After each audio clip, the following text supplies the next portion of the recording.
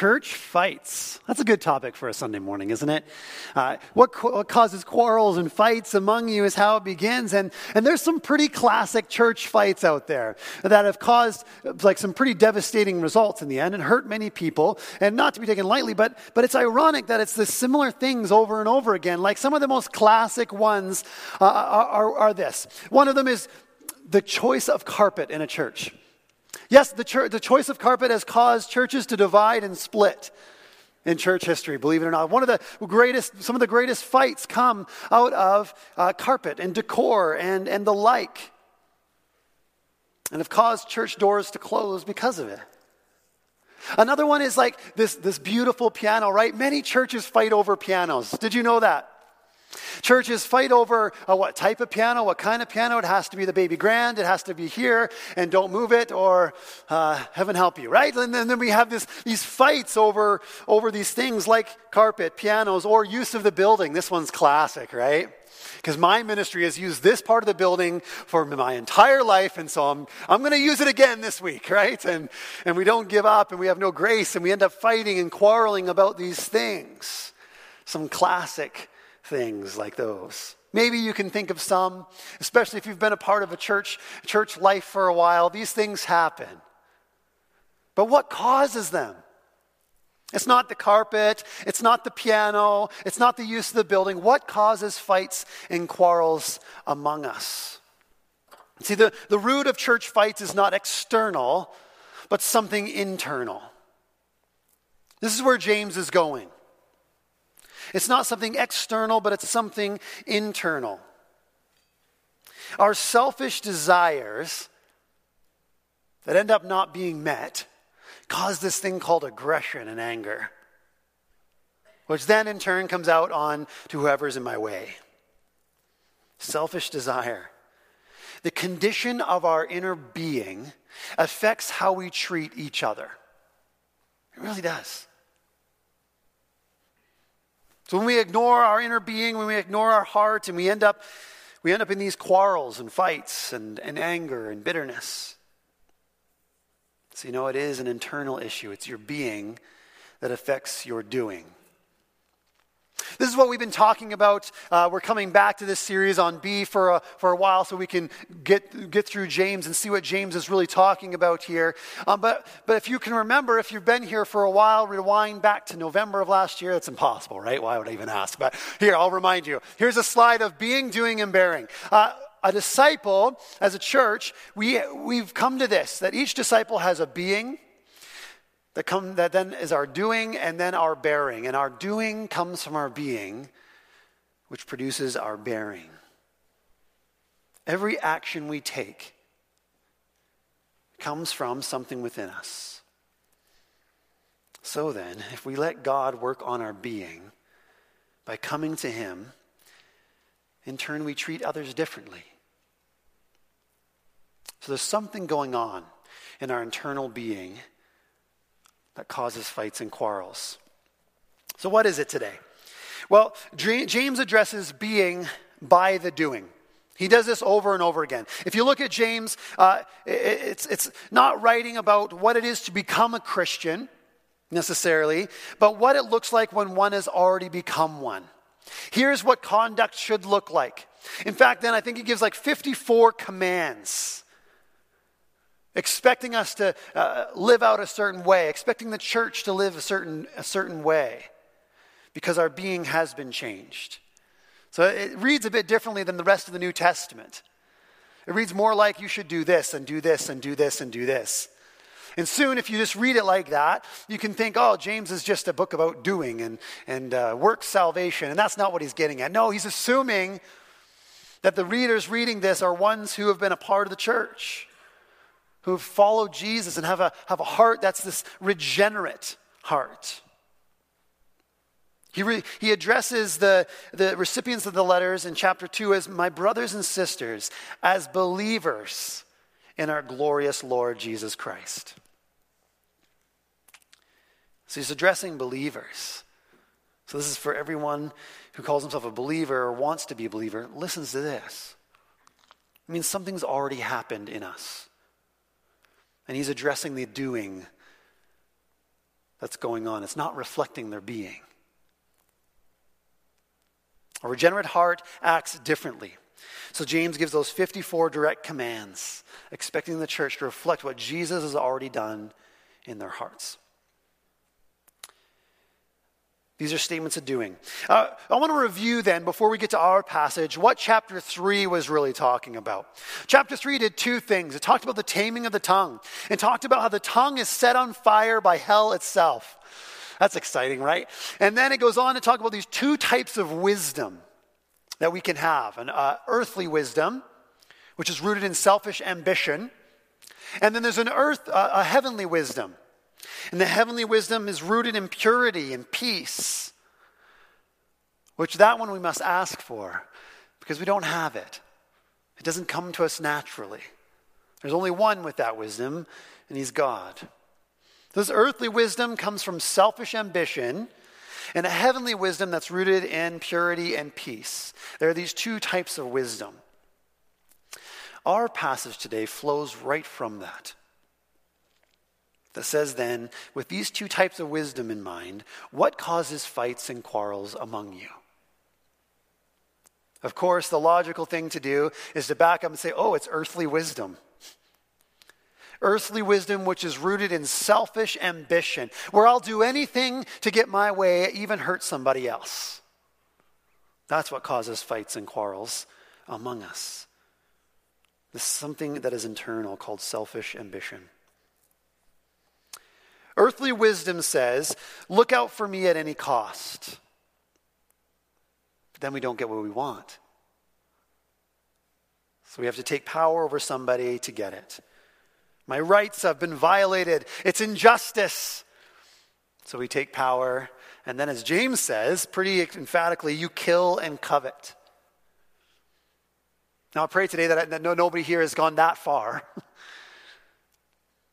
to murdering somebody. But that's where it leads. That's where it leads. So we know what Jesus talked about. When we hate somebody in our hearts, it's as good as murder. Doesn't that feel extreme to you? No. By the way it affects us, by the way our internal being, the importance of it, and how selfish desire sours us and turns our heart to darkness, it's not extreme at all. Earthly wisdom has me at the core and not God. So much that even our prayers are affected by it. And that's where he goes with this, that our prayers are actually affected by our selfish ambition. So see this, you kill and covet, but you cannot have what you want. You quarrel and fight. You do not have because you do not ask God. Okay, you're fighting because you're not getting what you want. So come to God. Ask him. And then he says this, when you ask, you do not receive because you ask with wrong motives, that you may spend what you get on your pleasures. Our motives with earthly wisdom at the core means when we bring our requests to God, selfish ambition is at the core. We want to just fulfill our own desires. What does that mean? Well, maybe it sounds something like this. God, help me to win. Right? You've heard prayers like that from celebrities on TV where it's like, I knew God would be on our side, right? We were praying. Or God, help me to earn more money. God, help me to get good grades and to really I just want to pass this class actually. Just help me get through, right? Just help me to get that promotion so that I can have a better life. God, help me with these things that I can succeed. Or you can ask for good things. And some of these are good things as well. But the motives are not quite what they should be. You see, maybe you're asking to win or to earn money or to get good grades or promotion because of these core things. We want to be whole. We want joy in our lives. We want peace in our lives, do we not? But we ask for it through these other things. Because we think we're going to get there by getting that raise, that promotion, by getting that degree. Because if I get that one, that's how I'm going to be happy, right? well, at least my parents will be happy, then they can get off my back, right? Right? There's these motives that sour really what we want: wholeness, joy, and peace, but that's actually not the motive in the end. It's actually a little more selfish than that. So what does God do? He replies back with this. He says, this isn't going to work. You're asking for the wrong thing and have corrupt motives. And we just don't listen to him. We just keep pleading. We get angry with him and saying, God, why aren't you answering my prayers? Are you not there? Are you not with me? As if my rights have been violated.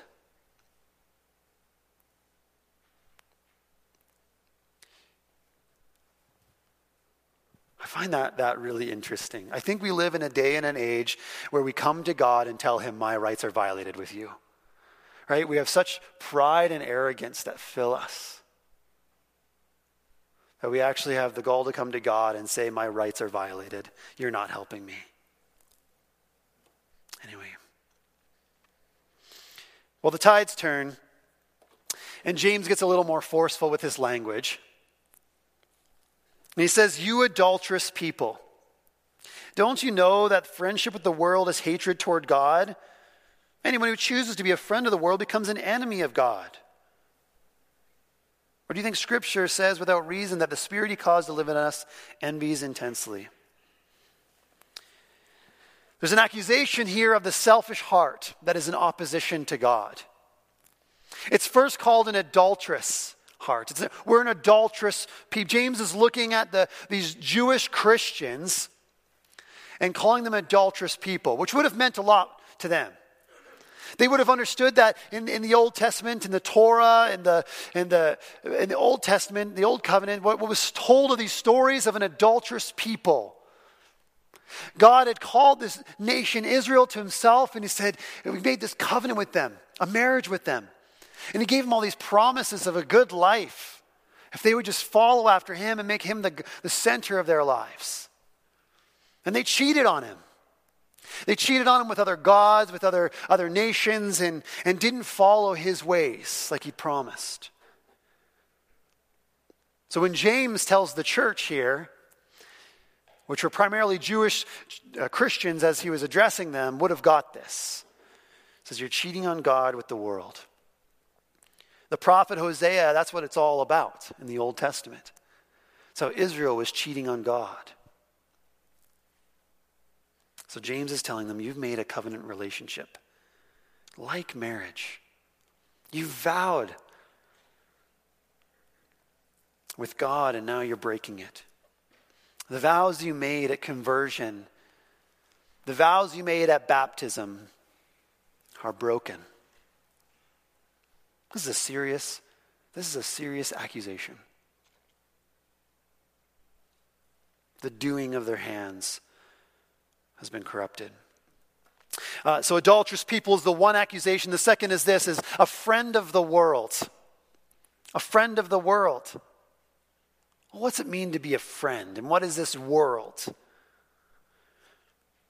And why is it not possible to be friends with the world without being this thing called an enemy with God? Well, if you look at the New Testament, there's great correlation within the New Testament authors on what's going on here. For example, Paul writes in 2 Timothy 3:4, he says this, that we become lovers of pleasure rather than lovers of God. So the world might mean something to do with these pleasures that we want fulfilled. They're in opposition to God. John writes in 1 John 2:15, do not love the world or anything in the world. If anyone loves the world, the love of the Father is not in him. God is adamant, it seems, when we align ourselves with this world, that we're opposed to God. Whatever this world is that draws us away from God into our own selfish pleasures. That seems to be the focus. David Nystrom describes the world as forces and elements opposed to God. So it could be institutions, values, traditions, any of these things that are opposed to God. So God is adamant. when we align ourselves with this world, we are opposed to God. What's a friend? What's a friend? A friend, I think, to me, even as I was pondering this, it means a couple things. It means loyalty and influence. Loyalty and influence. When I'm friends with somebody, I'm loyal to them, right? I want to be with them. I want to spend time with them. I'll back them up. Friends are loyal. And friends have influence. When you start hanging out with somebody, when you start becoming friends with somebody, they rub off on you and you rub off on them. You start maybe even buying the same things. Maybe you wear similar clothes or get into the similar hobbies. So when you're a friend with this world that is opposing God, that will rub off on us. It will. Our daughter's, we had a babysitter a long time ago, and she had kids of her own. And one of the kids was going through a swearing phase, so guess what?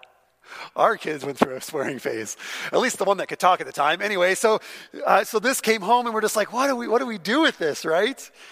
And so we have to explain why these are not good words to talk and speak over, and of course, talk with the babysitter, and that's never hard, right?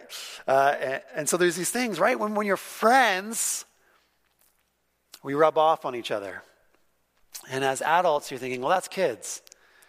No, that's all of us. It's a part of our human nature. How do you think marketing works? Friends or people of influence over your life rub off on you. Ads target that and market you for that. They do it, so I must buy it too. I got to keep up. It looks like it's fulfilling their lives, right? The happiest people in the world are in commercials, right? Putting on that shirt, putting on that brand, or eating that burger. Whatever it is, buying that vacuum. But man, that vacuum is really good, right? Like, we do things, we rub off on each other. Yes, to be friends means loyalty and influence, so it must be impossible to be friends with the world and friends with God. Well, here's James's background again. The church was being used at this point as a social climbing ladder. Most people in the church at this point, and some people say about maybe even 90%, were poor. Were poor, and they would gather together, and all of a sudden, it seems, from what James tells us, some rich people started coming and being converted and following Jesus. And so why not take advantage of them, right? They're rich, they have influence, they have power, and so let's sit a little closer to them, right? Let's be friends with them and give them a special space. That's what was going on. People were trying to feed their selfish ambition. They would even say probably it was for the church, of course. Maybe they'll give more to the church. Maybe we'll have better influence in our community. But some were just simply trying to take advantage with selfish ambition. James was using this letter to express God's opposition to this thinking and this life, this doing. So he makes no mistake when he dichotomizes friendship with the world and with God. Seems like a dire situation in the end, doesn't it? It's not a good conversation you want to have with somebody in authority over you. You've broken these vows, broken this covenant. So what's the hope? What's the hope? Well, let's keep reading. Or do you think Scripture says without reason that the Spirit he caused to live in us envies intensely, but he gives us more grace? Man, that's such a short phrase there that you can really skip over it. But we got to really settle in on it for a while and talk about what's going on here. Because it says he gives us more grace. Right before that, there's this phrase called envies intensely. And as you start to read about it, it's not clear exactly how to take this envies intensely. And who actually is envying intensely here in the original scriptures. There's two types of way to take this. One is this, that we are the ones, that God created a spirit in us that envies intensely, which kind of agrees with the context of what's going on, of the selfish ambition. So we envy for things around us and for others around us. That makes sense. The other way to take this is that he is the one envying for the spirit in us. That's the variant in the text here that you can take. That he is the one who jealously longs, I think the ESV puts it that way, that he jealously longs for the spirit that he caused to dwell in us. I mean, you could take it either way. Logically, even within the text here. The one with him being jealous of us makes a lot of sense too. He just talked about being friends with the world as being enemies with God. The Old Testament is full of this language of jealousy, how God is a jealous God and wants us solely for himself. To not be an adulterous people, but to be married to him. And dedication and serving and have no other gods before him. So it makes sense that either of these could be true.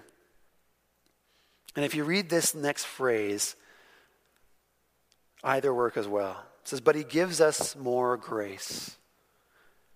If we are the ones with an envious spirit, guess what? He gives us more grace.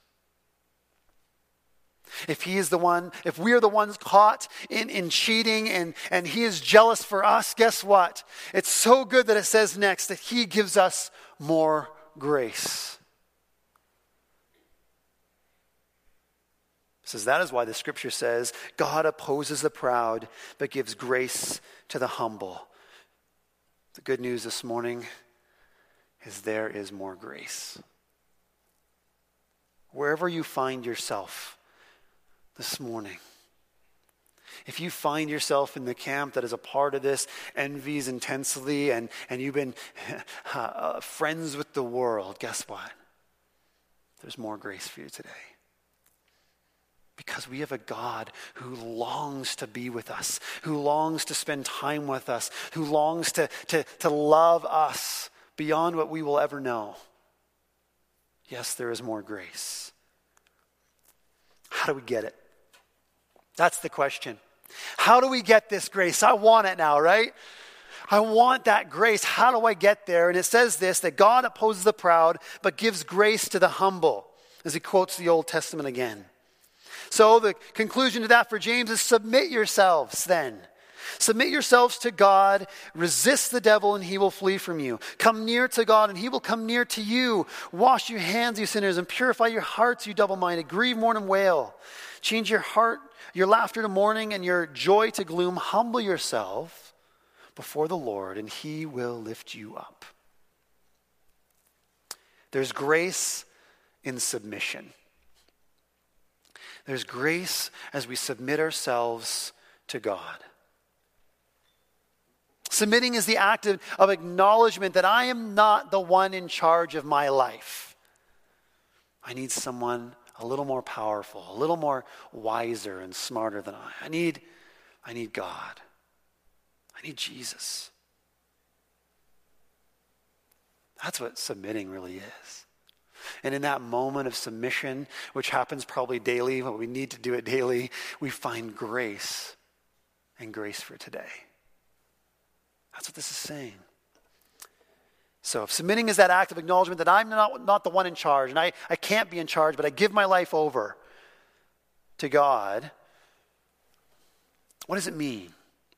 There's three things that go on here that I wanted to get into that I think are quite exciting, that the text gets exciting, though the language sounds a little depressing at times. But let me get into that. Submit yourselves then to God, resist the devil, and he will flee from you. The first one is this: submitting and resisting the devil have a direct relationship. Well, throughout James, we've noticed that there's been this language that he's not afraid to talk about hell and the power of hell over the tongue, which we saw in chapter 3. And not afraid to talk about the enemy and the devil, and that there's actually some power that he's influencing us with, helping to feed this selfish ambition that is within us. So much that we're just so influenced by him that we disobey God. But what happens? If you've been a friend of the world and you're saying, no, I want to submit to God now, guess who has to flee? Any power that the enemy has over us, devil, Satan, whatever you call him, any power he has over us, he has to flee, it says. He doesn't have a hold on you anymore. That's good news, church. When we submit to God, the devil must flee. He has no power in God's presence. An author, Douglas Moo, says it this way: whatever power Satan may have, the Christian can be absolutely certain that he's been given the ability to overcome that power. That's really important. Some of us who live in this world of thinking about Satan can often, Christians do this all the time, where we're like, oh, Satan has such power. And we can get a little obsessed over the power of the enemy, to the point where we are talking as if he has more power than God somehow. No, that's a friend with the world. That's what they would say, but not us. No. We submit to God and be friends with God. And he has to flee. Church, this is grace. This is what he offers. Well, the second thing is this: submitting and coming near. Verse 8 says, come near to God, and he will come near to you. Come near to God, and he will come near to you. Also another verse that I think sometimes we can just run over. Look at this motion language. I love this. So when we submit to God, the devil must flee. But what are we to do? Submitting means coming near to God. Submitting means coming near to God. We have a need to be in the presence of God. We have a need. It's paramount.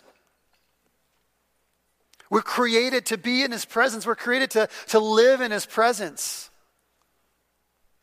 That's why that song can say we're desperate for a touch of heaven.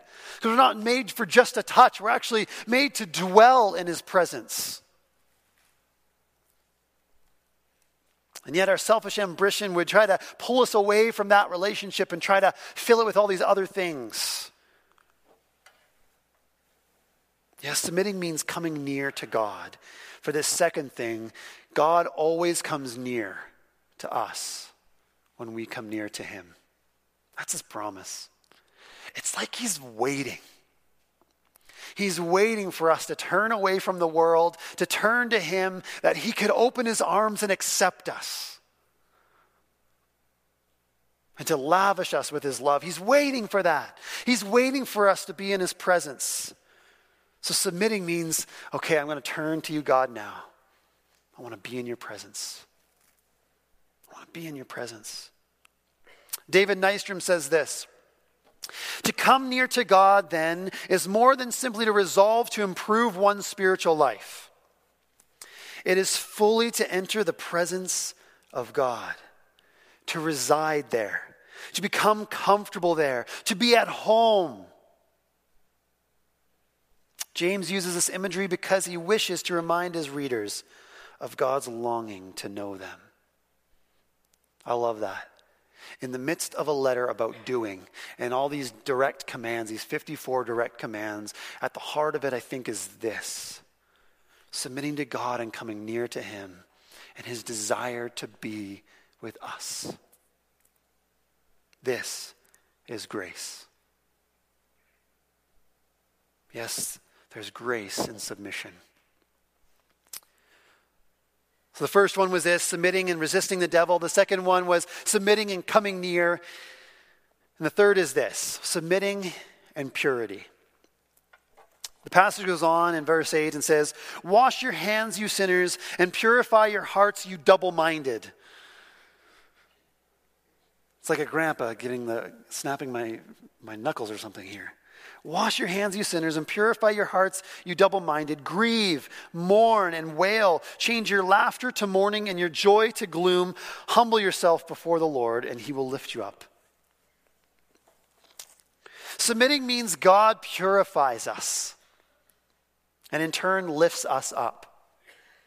Notice the language here. There's language of hands being washed and a heart being cleansed. Hands and heart. What does that make you think of? Hopefully by now you're thinking, oh man, as a disciple, we have a being, doing, and a bearing, right? The doing being the hands, the heart being our being. And this is the reality. They both need cleansed. It's not one or the other. They both need cleansed. And of course, this is by submitting to God. It's the only way we can become clean to God. What's the significance here? Hands and heart, again, is an Old Testament theme. Talking about the wholeness of our being, often we would say hands and hearts. Hands and heart. So, when it came to the Old Testament, there was this thing called animal sacrifice. Maybe you've heard of it. So they would bring an animal to the temple, and you would not be allowed into the temple, which means God's presence. That's what the temple represents, God's presence. You wouldn't be allowed even into these certain areas without being clean. There would even be a ceremonial washing of hands, but often you would come in, lay your hand on the animal, and then you would confess your sins in front of the priest. Okay, so you'd spill your heart as your hands were on this animal, and then, as gruesome as it sounds, they would kill the animal along with your sins. They would go away. They'd be purified. And then you'd be able to enter into these other areas of the temple.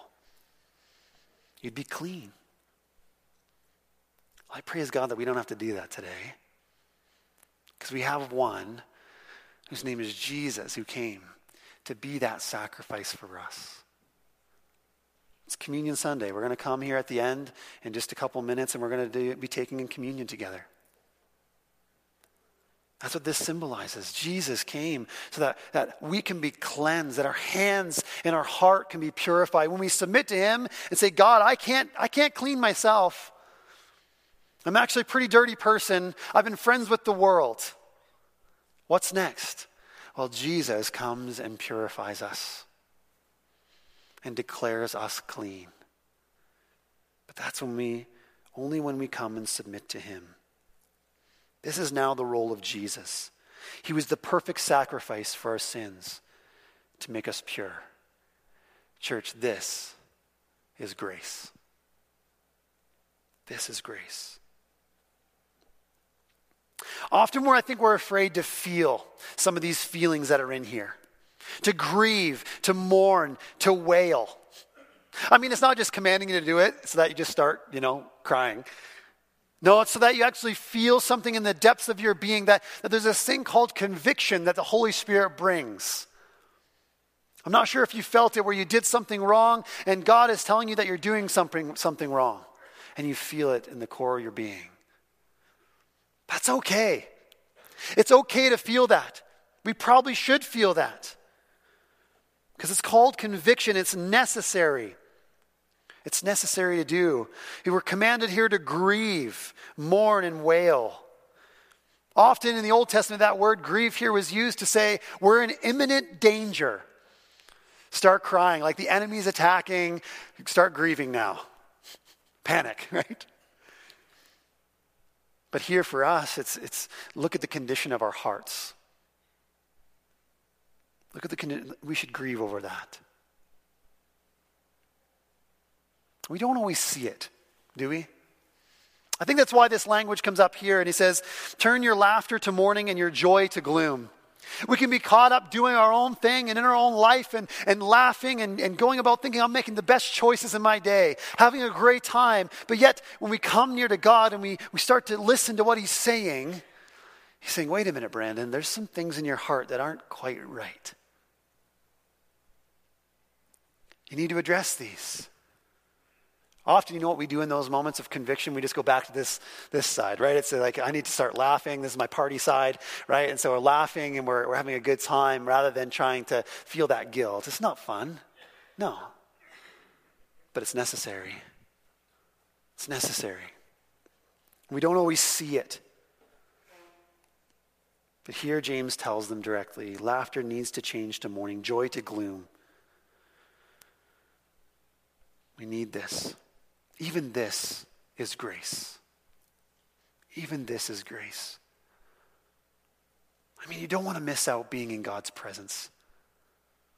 So whenever you feel conviction, you be like, okay, I must be coming near to God because I finally have some conviction. It's a good thing. You don't want to stay there. You want to be cleansed by his presence, by his blood, and accept his forgiveness.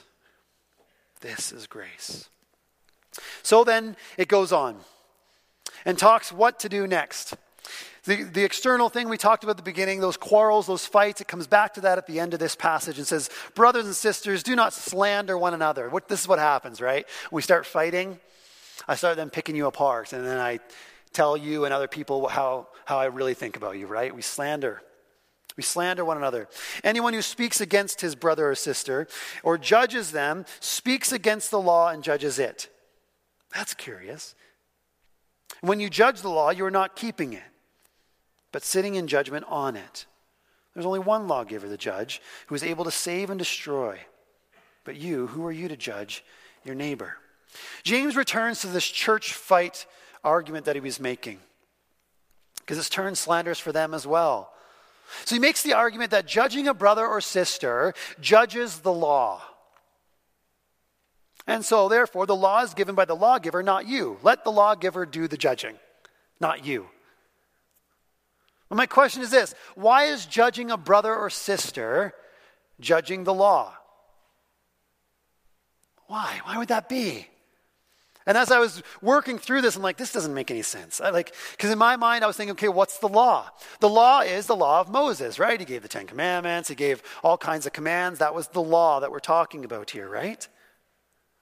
So then, if you judge a brother or sister, how is that judging the law? I was thinking too grand, too broad here. Back in James 2, verse 8, it actually tells us what he's thinking about when it comes to the law. And he's referring to Jesus, of course. James does that all the time.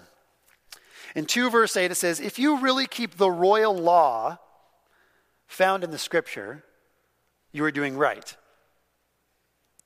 In the middle it says, if you are really keeping the royal law found in scripture, love your neighbor as yourself.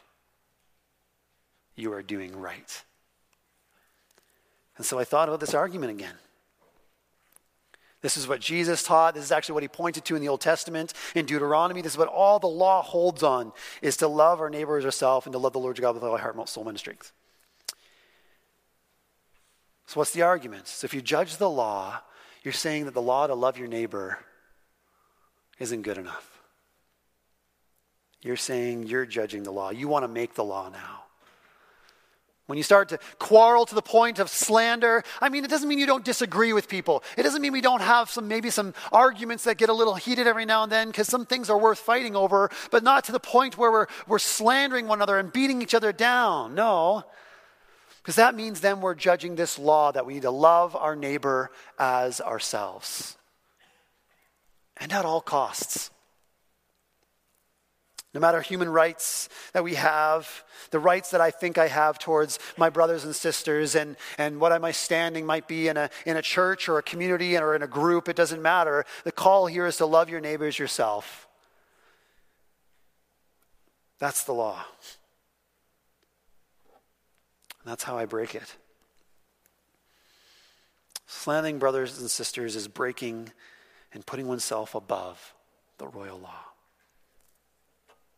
Our role, though, then, is to submit to the lawgiver and to love our neighbors as ourselves.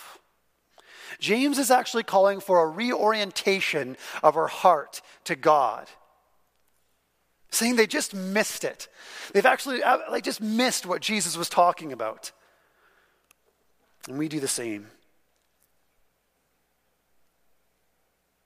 What's the call then? The call is this. We need to come and ask God, how's my heart? We've done this almost at the end of every time of this series, is ask God this question, how's my heart? And today I want to ask it in this way. I want to give you a chance to talk with the Lord here this morning and ask, am I slandering? Am I quarreling and frustrated? Maybe I'm frustrated with unanswered prayers with God. How dare he not answer me? Actually ask, if you feel that, how's my heart? God, what is this saying about the condition of my heart? It may be earthly wisdom, of selfish ambition. It may mean that has settled into my heart. So I want to give you a bit of time before we come to the communion table to ask God that question. God, how's my heart? What's the condition here? Am I slandering, quarreling, frustrated, unanswered prayers? So go ahead, take some time and ask him that. Begin a time of confession and just confess those things to him. Because as you submit and confess, then the devil will flee, then you can be in his presence, and then you can be pure, and healing can begin. Church, I want healing in my life.